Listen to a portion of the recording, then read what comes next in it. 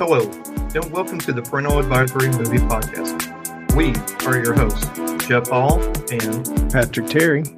We're two dads with a love for movies. Join us as we discuss movies we have seen with our kids, as well as movies we have seen without them. Hi, and welcome to a special episode.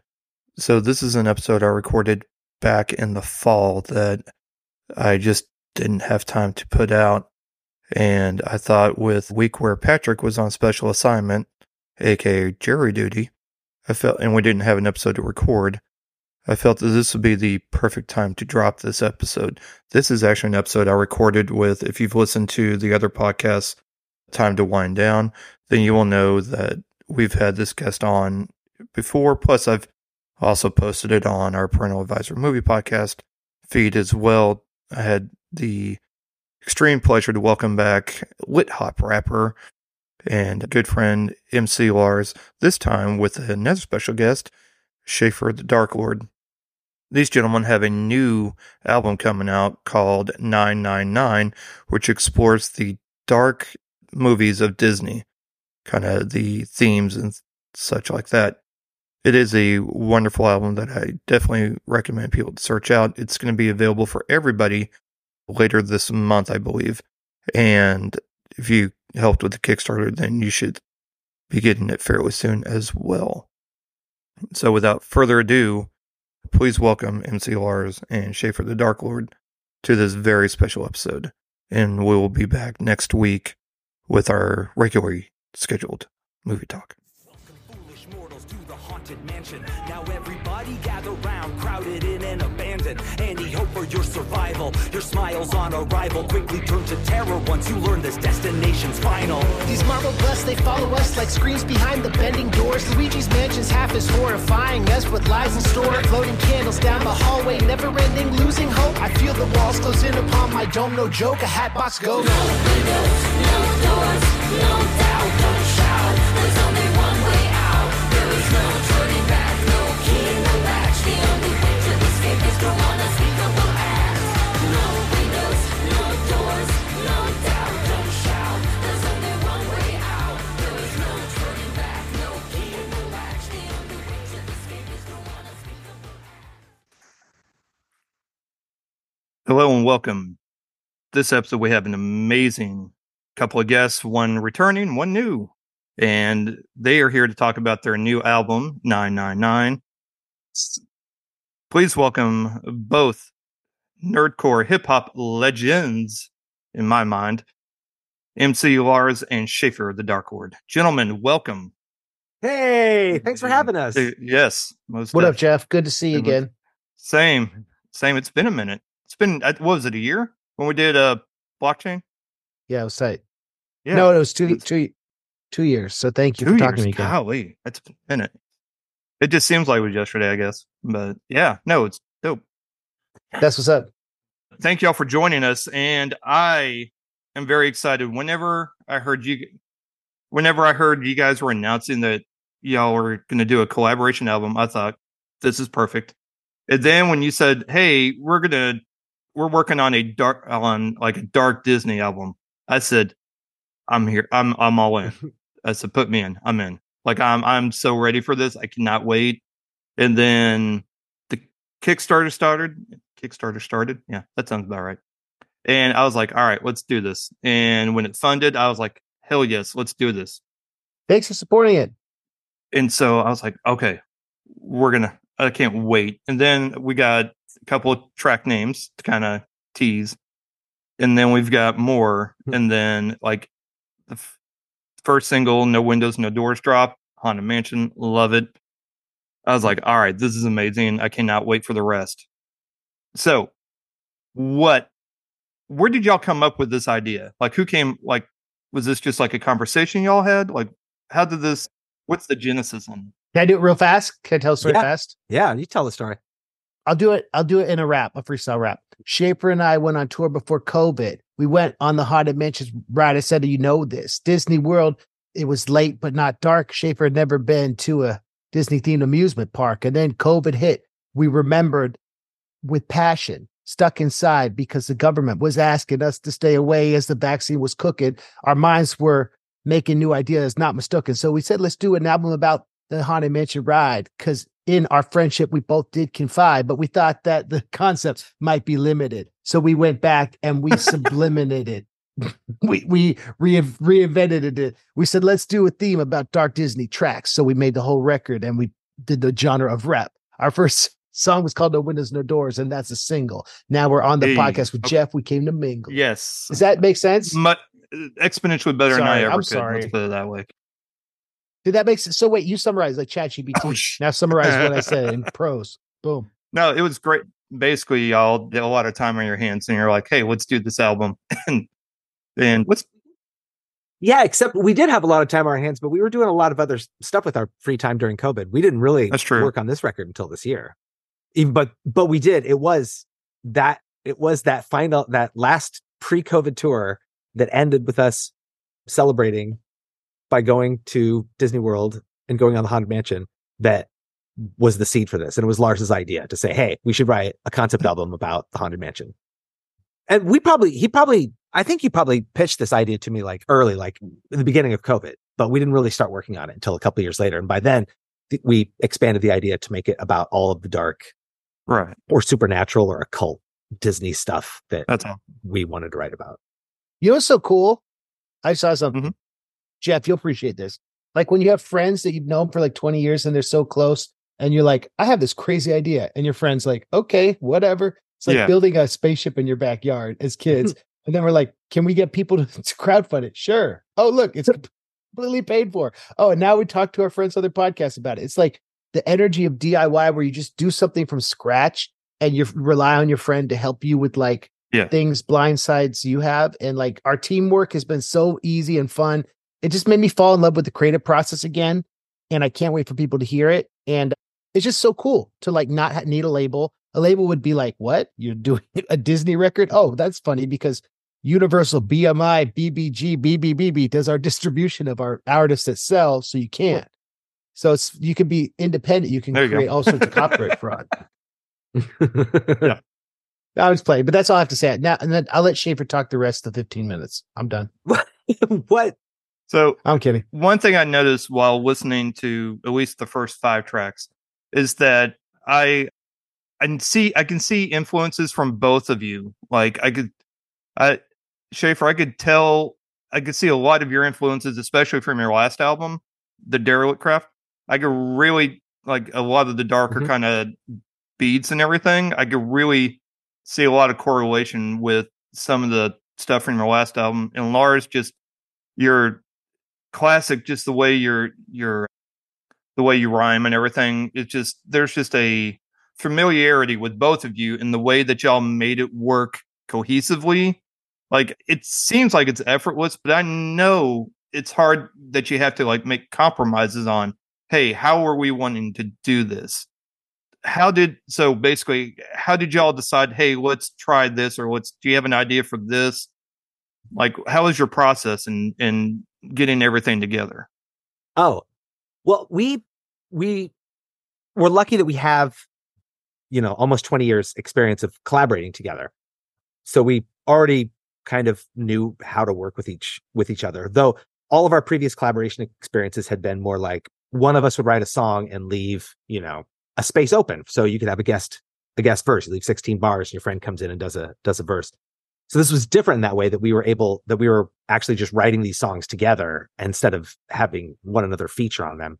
And I feel like all of those years of the many, many tracks that we'd done together kind of gave us a leg up so that we already had rapport and chemistry. And then we just found a new way to work. And every song was kind of written differently. We started off with a list of potential topics, potential Disney properties that we wanted to write songs about. And then we'd kind of just go through and take turns. And when one of us would be kind of inspired by a topic, we'd find a temporary beat and write a verse or a chorus and send it to the other one for notes. And then the other one of us was doing the same thing at the same time. So we were just kind of, it was really fully collaborative in a way that I have not worked before. Yeah. And you know what's cool, Jeff? Like we both learned a lot about each other's fandoms and stuff. And we did a lot of our vocals on beats that we liked that we later had our producer redo in a new way just based on our vocals. So like we weren't waiting for a producer to send us beats because like since Schaefer and I are both Mhm. are very familiar with each other's cadences, we'd hear a beat and we'd be like, okay, well, I know how your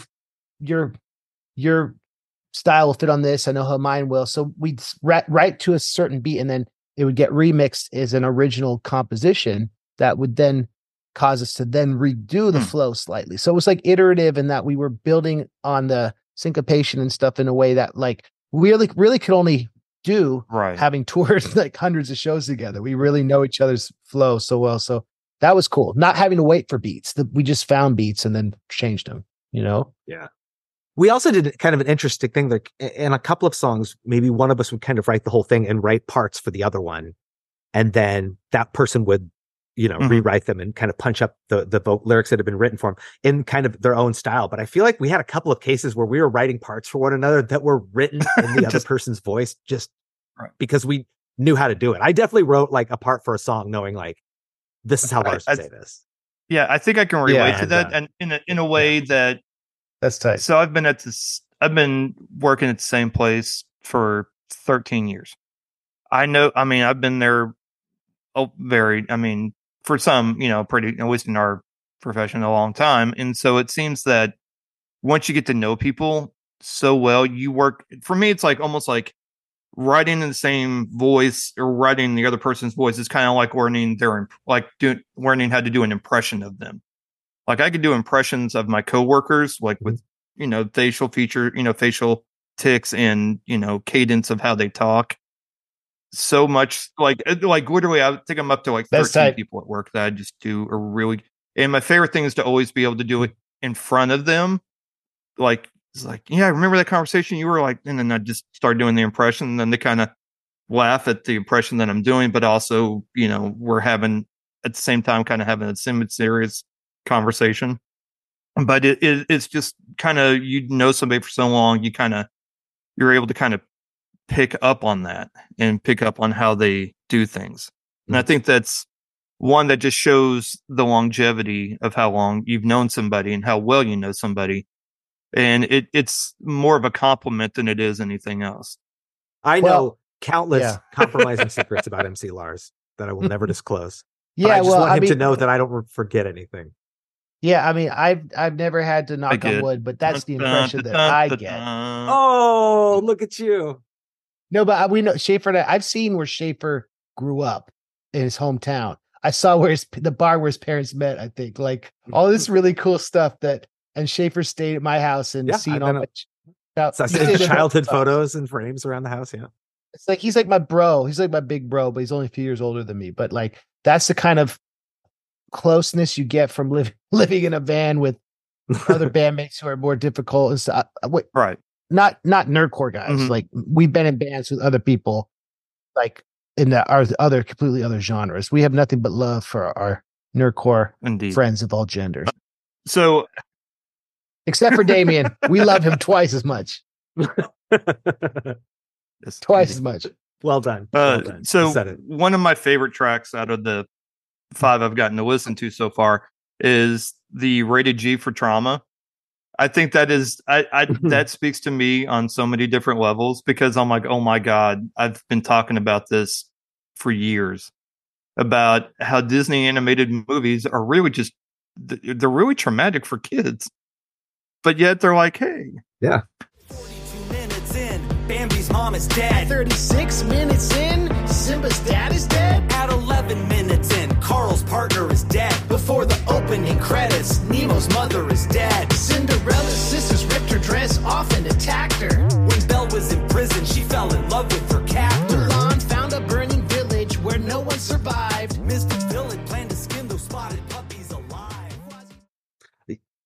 Yeah, I mean that's the idea of like behind like adding that song to the album is that we had all these songs that were kind of individual tributes of specific individual Disney properties, and at the end I wanted to get a way to like fit a bunch more references to Disney stuff in the album, and I realized that the kind of common thread throughout Disney's decades of work is children or adults having childhood memories of being traumatized by watching Disney films. Yeah. And yeah, I was able to like ask people that I knew to just give me their list of hey, what's the most traumatic thing you saw in a Disney movie as a kid? It doesn't really need any preface because everybody has one. Right. So I was able to collect a bunch of those and then remind you of everything that screwed you up as a child. Yeah. So I remember when my son was 2 or 3, I hadn't seen Dumbo in God knows how long. Yeah. So we checked it out from the library because libraries rock. And it's like the last place, it's the last building where you can actually check out a movie unless you live in Bend, Oregon. Right. But it's the last place where you can actually peruse and rent a movie and actually just walk through and look to see what they have, like a video store. But anyways, we checked out Dumbo. I was like, yeah, it's Dumbo. This ought to be cute. And then we watched Dumbo. I go, this movie's terrible. Oh, yeah. This is who is this movie for? It's not for kids. This movie's god awful. It's an LSD trip. It's just traumatic from beginning to end. Like there is no. I'm like, why was this movie ever popular? Well, it existed in a time that didn't benefit from having like decades of screenwriting being honed. Right. So they didn't really know how to craft a tight narrative, and they went off on tangents, and everything was so awful. But yeah, that movie is like 70 minutes of watching a cartoon elephant get bullied almost to death, and then at the end it's like, oh, but I'm special. Credits. Yeah. I'm like, well, that should be like in the middle. Yeah. I feel like that should be in the middle. Yeah, and then uses powers to exact revenge upon those who wronged him. Exactly, by swooping in and knocking him off a cliff or But something. what about that song? It's like Casey Jr.'s coming down the track. That song's dope. Casey Jr. coming down. And that's really about it. Like everything else is just rain, depressing, and just dark. Crows being evil. Golly. Oh, the crows are kind of racist, right? Too. There's not kind of. They're not kind of. They're like offensive stereotypes. Like Disney had a lot of those, and that's not tight. That's not tight at all. Nope. That's why they got rid of Uncle Remus's ride or whatever, and now or the American Plunge or whatever it's called. I don't even know. Splash Mountain. Anyways, they're turning into Princess Tiana's water ride now. Something that Lars mentioned recently in a conversation that I hadn't really thought of before is that I kept thinking about Disney just having this long history of traumatizing its audience, but Lars had this pretty interesting take when he pointed out that Disney was actually the way that a lot of people first, like as children, are kind of presented with the idea of death and the consequences and the fallout and dealing with it and what it means to like lose somebody, which I'm sure a lot of us have like interpreted as trauma because it's scary and upsetting as a child, but it's also, I don't know. It's also, I guess I don't know what it was that you were saying about it, Lars, but I keep thinking about this idea that Disney is really responsible for introducing a lot of us to the concept of death. Well, it's like, this is death. This happens. So make the most of every moment because no one definitively knows what happens after we die. And a lot of the Disney movies, Schaffer, like you're saying, is like death happens to a parent or something. And then the characters are forced to maximize their potential. It's like the hero's journey, but it can be very general. It doesn't have to be mythological, which I think is that's such an important part of storytelling. Doesn't matter your religion or whatever. Like, yeah, and that's what Rated G for Trauma. I got to give Schaffer props because those are all that's one where he wrote all the lyrics. So it's definitely was fun to rap it. And it's a really great song. And everyone seems to love that song a lot, which I think is great. So holler. It's definitely one everybody can relate to. I mean, for sure. There's at least, well, you throw that much spaghetti at the wall, you'll at least one noodle will stick. It's bound to, at least one strand's about to stick. And I'm going to start crying. Yep. You know what probably for my childhood, at least, what the most traumatic movie was for me? Roger Rabbit, the shoe. No, surprisingly, no. Before that, What? even Gene Wilder's Willy Wonka and the Chocolate Factory. He's scary. It's a scary Those kids character. He wasn't even with the scary thing. The Oompa Loompas terrified me. Oh well, yeah, it's all because they were the ones that were singing their little cult chants and wailing kids away. Yeah, and me being a very ornery kid growing up was terrified because I thought I was going to be the next one. Okay, because I mistakenly rented that on VHS, and then back before MTV was big, you could rent music videos on VHS, and I rented Michael Jackson's Thriller, and the red eyes at the end was too much for me. Terrified.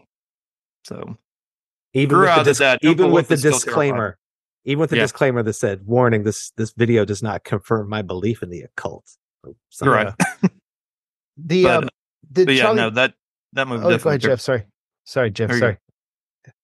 Yeah, I was gonna say in the original Charlie and the Chocolate Factory, it's like there's that meme where it's like kid dies and it's a SpongeBob meme and they're dancing and they go Yeah. every Oompa Loompa. Exactly. It's like, oh, let's go. What did it say? Where's TV Mike? He's flying above us in a million different pieces. Yeah, That's- exactly. That's all our identity on the internet. We're addicted to TV. Yep. We're addicted to chocolate. We're all Augusta Scoop. We're all a bit of Veruca Salt. And I can't stop seething. Can't stop the seether. Thank you. oh wow, that's an old school Veruca That Salt is. reference. I dig Well it. done. Well done. I dig it. Well done. There's another band called TV Mike that was in England. Schaefer, you're so professional. Was there really a band called TV Mike? Yeah. Okay. Yeah, There but- was. I'm gonna start crying. And then there was a movie called Willy Wonka and the Chocolate Factory. Yeah. I'm Yeah, sorry, I'm on one. Yo, Jeff. Okay, Jeff. I want you to give us in the next 10 minutes of your great interview. Give us the 10 hardest questions you could ever think of. Okay, Oh, Lord. don't. These are not legit instructions, Jeff. You don't have to. You don't have to follow that. That's going to be more than 10 minutes. Okay. Yeah, I also don't know if I. So while I was listening to Finding Dreamfinder, Oh, all I could do was have this PTSD experience of the last time I was on that ride at Epcot, in which the ride stopped for 10 minutes, but the music didn't stop. Yeah, that's a And nightmare. I'm just hearing imagination, and for 10 minutes straight, and we are not moving. And I'm like, I'm never going on this ride ever again. And I remember as a kid loving Figment and the Dream. Like I have a picture of me somewhere with the two of them at like 4 years old, and that's tight. did not see them obviously when I was there last 94. Yeah, no picture, but definitely got at least adolescent trauma from that ride. But I'm like, oh, That's a song I had to do a lot of research for, and Lars also I was gonna helpfully ask you pointed about me in the direction of the research. And because I never went to Epcot, I didn't know who Figment and Dreamfinder were, but Lars had a real like strong attachment to them, and he sent me so much information, so much like research that I could do about like the history of the characters and how the ride was like decommissioned and some pretty interesting stuff. And then wrote like these kind of drafts for the story, drafts of like my verses to like, you know, kind of move the narrative along. And I gotta say, like at first I didn't really get it because I didn't feel this connection to the source material, but right. at some point it really clicked to me. And now that's my favorite song on the album. I do like it, and I do like it. It's just like, oh my god, Thanks. oh, make this like make Well, the right. well, I thank you in advance for having a traumatic experience in your pre-adolescence that helps our song be more potent to you There you go. personally. Yes, You're doing half the work for us. So thank you. the mind's eye was already working pretty good there. Jeff, I will tell you something interesting about that song. So Brian from Cuckoo Kangaroo wrote the chorus. Oh, And- nice. And Schaefer, well, he wrote the original melody and Schaefer finished writing it. And the whole song was kind of based on, you know, the song Puff the Magic Dragon? Mhm. You know how Jackie Paper stops chilling and Puff goes off and like slinks off on his own and he dies or whatever. So it's this idea of like Figment is a lot like Puff the Magic Dragon, but he's the created by this inventor. And so what happens when the inventor dies? Well, Figment doesn't disappear because the things we create in this life, the stories we tell, the art we make will live on forever. So it turns out Figment invented the inventor because Dreamfinder will live on through his creations. And it's a story of friendship and that like, it's kind of emotional to think about it. Schaefer's character or the Dreamfinder character, like Figment is an innocent little kid, Dragon. He's never heard of death, like a little kid watching Disney movie. Right. Dreamfinder gets cancer, which is like a very sad graphic thing. And then he won't move his hat by his bed and his goggles. And I remember when I had a friend who died in college and I went to see his house in Connecticut and his parents left his yearbook by the bed because it was too emotional to move it. And so it's like, what do you do when you have something that's so representative of the person you love? And so the character gets the strength to go up to the rainbow and dream and leave the goggles on the place and immortalize them. And so like we live on through our ideas, and that's the point of that song. And that's why I think I love that song so much too. It's one of the only songs on the album that's like ends joyfully. All the rest are like horrible endings. So yeah, that's what's up. That's awesome. So one thing I learned this year. Now, I'm sure I went to Disneyland when I was like very, very small, but I've never been back. My wife and daughter went September. They went for a couple of days and then came back. I could not get off work. I stayed at home. But they had an amazing time. But one thing I learned while doing some research, because when the new Haunted Mansion movie came out, did some research on Haunted Mansion. So I'd have a little bit of extra, little tidbits to sprinkle in while also reviewing the movie. And one thing I didn't realize until then is that there are literally two different Haunted Mansions. So the one at Disneyland is like the one that's behind you there, Lars. And the one in Orlando is completely different. There's 3 because there's Ravenswood Manor in Disney Paris. In Paris. And then there's also the one in Japan. Oh, but shoot. not China. There's not one in China. But So are they all different building designs, or are they just replicas of one of the two here? I think the ones internationally are well, Phantom Manor is based on the Winchester Mystery House in San Jose. It's Phantom Manor, not Ravenswood Manor. But it's the Ravenswood Phantom Manor. Yeah. And then the one in Tokyo, I think, is based on Disneyland. But yeah, Okay. It is spooky, and I'm going to start crying. Yeah, it is wild though, because I've not been to the one at Disneyland yet. We're going, I think, in March. We're going. Are you back. serious? Be my first time going to Disneyland, at least since an infant, I think. Dude, that's dope as hell. Yeah. Yo, the one in Tokyo is so different. I bet. It looks like brick, but that's a whole nother story, bro. Dude, in the next 5 minutes, the last 5 minutes of this interview, I'm so excited for these questions because you're killing it. You're saying. So what track are you guys most excited for everybody to hear that you haven't, for like your Kickstarters that may have not had a preview of what's to come yet? Like, I is got there 3 a specific favorites. one? I got 3 favorites, but I don't want to go before Schaefer. Well, I'm just going to say one because I don't want to spoil all of it. Oh, I do. My favorite. All right. My favorite record on the album is one called Pleasure Island. And it is about the 1940 Pinocchio animated feature. It's not about the movie. It's just the small scene that takes place where the 2 bad guys meet this worse guy in a bar, and he pays them to to participate in this criminal enterprise, which is kidnapping young boys off the streets and sending them to an island where they're allowed to drink and smoke and fight and destroy things with no supervision. And then ultimately they, without explanation, just turn into donkeys, and then they're placed into crates and sold off by the worst guy as livestock.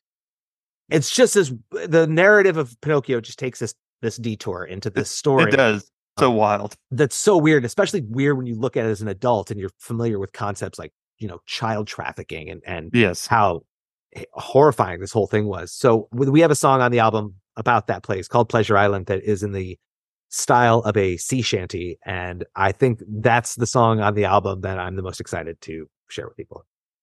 That's awesome. That sounds dope. We also did a song about the Black Cauldron. Oh. And it's this called Rivers of Avron. And it's about what happens after the movie based on the books, of which I'm a big fan. Looking forward to everyone hearing these songs.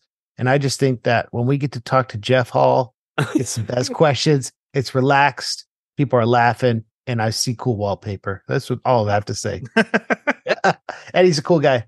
I'm all right. So there's one thing I noticed too. One question I definitely had was, who's your person that does like your background vocals? The female artist? Oh, that's a good question. Her name is Ilya, and she's in Ukraine, and she's on a lot of songs. But we have a few different vocalists, but our main vocalist, there's like 4 female vocalists. There's her, this British woman named Christine.